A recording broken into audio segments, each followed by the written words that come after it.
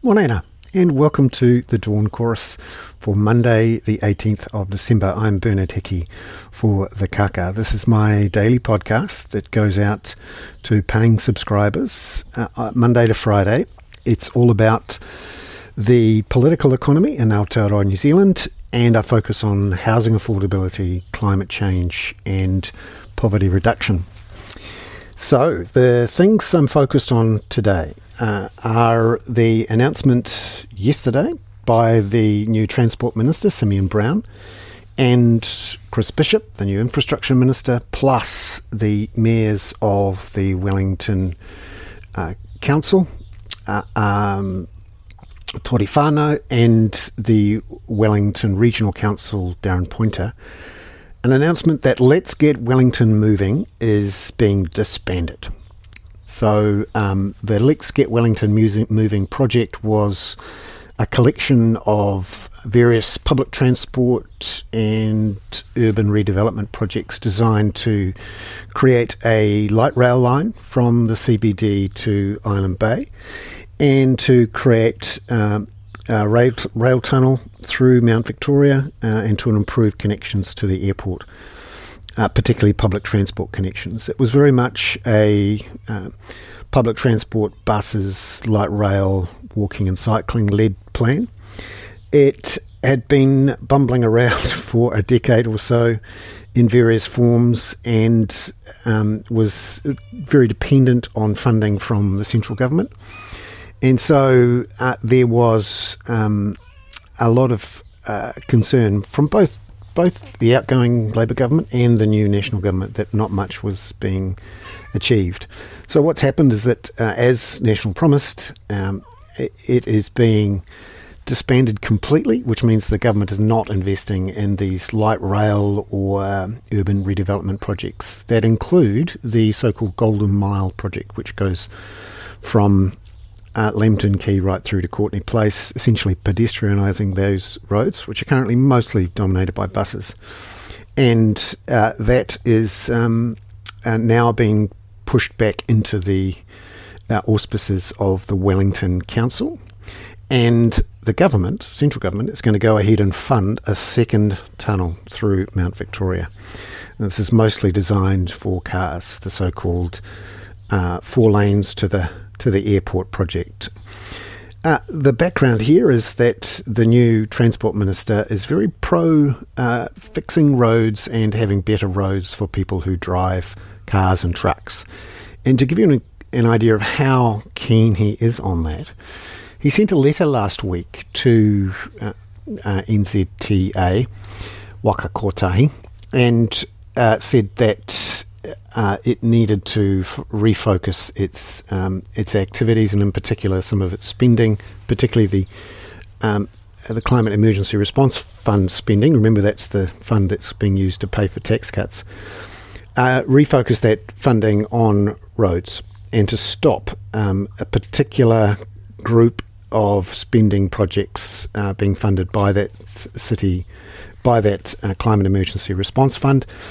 And that in future, local authorities and NZTA should try to not commit any future funding to local authorities beyond existing contractual obligations to develop these programs. Now, what they're talking about here is the vehicle kilometres travelled programs set up using funding from the Climate Emergency Response Fund. Now, the background here, of course, is that New Zealand needs to dramatically reduce its emissions from transport, and the fastest, best way to do that is to move people out of cars and into buses, trains, cycling, and walking. And the overall emissions reduction plan is very reliant on moving people out of cars.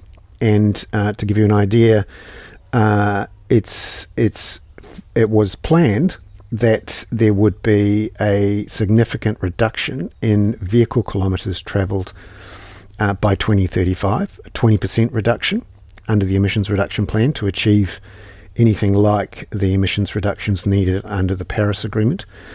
And this was all designed to help us achieve our Paris agreements. Remember, if we don't, then we're up for a bill of upwards of $24 billion, although it's not priced into our contingent liabilities. So these vehicle kilometre reduction targets, which effectively Simeon Brown, the Transport Minister, has said that he's not addressing with spending, that was planned to reduce by 20% because of these VKT, vehicle kilometre travel targets. So what happens now? Well, by not funding these projects, that will reduce the amount of emissions that were going to come from cars being shifted to walking and cycling. And it sends a message through to Waka Kotahi NZTA and all the councils that this is a pro-car government, not a pro-cycling, walking or buses government. That creates some fiscal risks for the government, not to mention really goes against the grain of all of the planning, thinking and logic of emissions reduction from all around the world for decades. And really raises the question, so how is the government going to reduce emissions without these various VKT projects? Now, this is all about, changing car lanes to cycle lanes, to bus lanes, to spending money on busways, those sorts of things. So that's the big sort of news that's come out, and I've put links to the various articles in there from the weekend. The other thing that caught my interest was a letter that Darren Pointer, the Wellington Regional Council Chair, sent to the mayors of Wellington and reported on in Saturday's Dominion Post, as it's called. It was a letter saying, essentially reading the Riot Act to the mayors over their use of water. Now remember, Wellington's got a massive water problem. Even though there's been a lot of rain this year, it faces water shortages because it has so many leaks through its network, which has been poorly maintained and hasn't been invested in for decades, and needs tens of billions of dollars investment to bring it up to scratch, not only to repair the leaks and deal with population growth, but also to improve water quality. And one of the big problems here, which Three Waters was trying to address, is that councils, most of the councils, not all of them, but most of the councils are still running systems that don't have water meters and essentially don't apply any sort of demand management discipline, i.e. if you know you're going to have to pay for every litre that you consume, you get quite interested in fixing the leaks.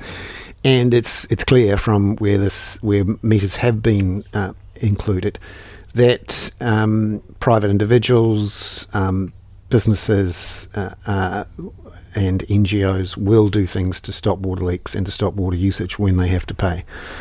And so the Wellington Regional Council basically told all the mayors of the councils to get on with bringing in water meters. Now, this is very politically sensitive because a lot of people say, water meters, we're going to be charged extra by this council. Well, if we stop the water meters, we'll stop the charges.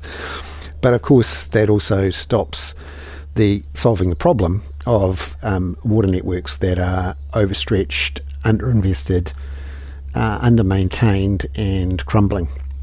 And this is most acute in Wellington, of course. So he wrote them a letter saying, hey, you didn't fulfill your promises at a big water summit about doing things like bringing in water meters and reducing your usage. So I'm going to start setting hard limits and look to charge you if you go over those limits. So the pressure is really on in the water sector up and down the country. When you have 1.5 to 2% population growth for 20 to 30 years that isn't planned, and you actually grew your population last year by 2.5%, which is what New Zealand did, then the pressure on our water is enormous. And it's important because water is at the heart of every piece of new development. So you cannot have extra houses, you cannot go ahead with new developments, brownfields, greenfields, unless you've got the pipes sorted. And that question of who pays for the pipes is a crucial one, and one that Three Waters tried to address, rightly or wrongly. Of course, the government is going through the process of repealing Three Waters this week, actually, and also repealing the Resource Management Act, which, of course, you don't go anywhere with a new development unless you've got your consents in line and you've gone through the processes and you know what they are. The repealing of the Resource Management Act under the previous government tried to create more certainty and speed with consenting processes. However, that is being repealed this week under urgency. So those are the three sort of big local political economy stories around water, development, housing and the likes. Watch out this week for the mini budget coming on the 20th, so it's Wednesday. We should get that early Wednesday afternoon. And this is the set piece where Nicola Willis, the new finance minister, will decide we'll receive the latest budget forecasts and we'll get an idea on when the government wants to return to surplus. Perhaps some more ideas on which projects it's going to cancel, when its tax cuts might arrive, and a better idea on just how fiscally neutral or otherwise these tax cuts might be. So we'll watch out for that. That's on Wednesday. A couple of other things on the international front, one of which is local. We have Trade Minister Todd McClay off to India at the moment. The new Prime Minister, is Christopher Luxon, has really pushed hard to get a new free trade deal with India. The background here is that India refuses to allow in dairy. And in the past, New Zealand has said, well, if you're not going to include dairy, what's the point of any sort of free trade deal? Therefore, we'll just hang back. And that's been the story of the last 5 or 6 years. And there hasn't been any real negotiation because India doesn't want to have dairy. The thing that sort of prodded it all along, of course, is that Australia has done a free trade deal with India, and so has Britain. Now, the reason that's of interest is that the new government feels that we're being left behind, if you like, and that we just need to get hustling and get ourselves a deal. The issue here, of course, is that if we were to do a deal, India would have to agree to allow dairy in, and it won't. And so we don't have much to offer to get a deal with India. Now, there is lots of positives in doing any sort of trade deal with anyone, and that frees up some parts of trade. The issue here is that there's a whole bunch of meat exporters who'd like to get into India. And interestingly, today in an article in the Post, they have called for the government to essentially kick dairy out and say, well, just go ahead and do the deal without dairy.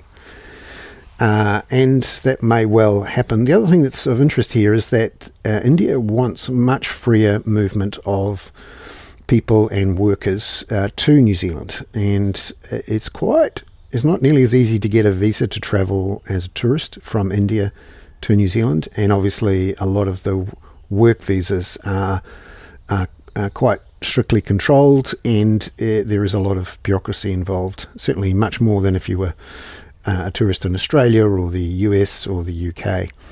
India obviously wants to see a lot more freedom of movement, and there's a potential for more international education, although of course India is the main vector for low-wage migration and migrant abuse. So this is a problem for the government, because also last week they said that they wanted to tighten migration settings. So how do you tighten migration settings and offer up looser migration settings to India to get a free trade deal? Well, we'll find out more about that, and I'll try and keep an eye on that. And just finally on the international front, something that cropped up over the weekend that I think's worth knowing. The Houthi rebels in Yemen. Now, these are the Iranian-backed ones that control a whole bunch of Yemen, including along the Red Sea, have been firing off drones and missiles at any ships that turn up in the Red Sea. Why is that important? Well, if you need to go through the Suez Canal, you are going to go around through a relatively small strait at the bottom of the Red Sea. And we're now seeing a bunch of big shipping lines say they won't go through the Red Sea. Now, that means they're also not going through the Suez Canal. It means they have to go right around the south of South Africa. That adds extra time and money for global shipping. And remember, about 30% of the world's shipping trade goes through the Suez Canal. So a lot of exports from Europe to Asia, through Singapore into Japan and elsewhere, and of course vice versa, back through from Asia and obviously from New Zealand to Europe. And at the same time, we've got problems with the Panama Canal, where about 20% of global shipping trade goes through there. And because of climate change, they're increasingly having droughts, and that lowers the lake levels and the canal levels going across the Panama Canal. So now it's quite difficult to get slots to go through, and you have to pay extra. The end result, of course, is this potentially raises risks for global trade and puts more pressure on supply lines and, of course, more pressure on inflation. Another one of these butterfly flaps its wings and something happens a long way from something else that you weren't expecting. Who would have thought that climate change, which you could argue is part of the background noise for the various conflicts in the Middle East, not only causes wars and conflict, but is leading to the sorts of problems that mean you can't take ships through these key globalized shipping channels, not just the Suez Canal, but the Panama Canal as well. I'm Bernard Hickey. That was the Dawn Chorus for Monday, the 18th of December. Many thanks to paying subscribers to the Kaka for allowing me the time to do this sort of work. Ka kite anō.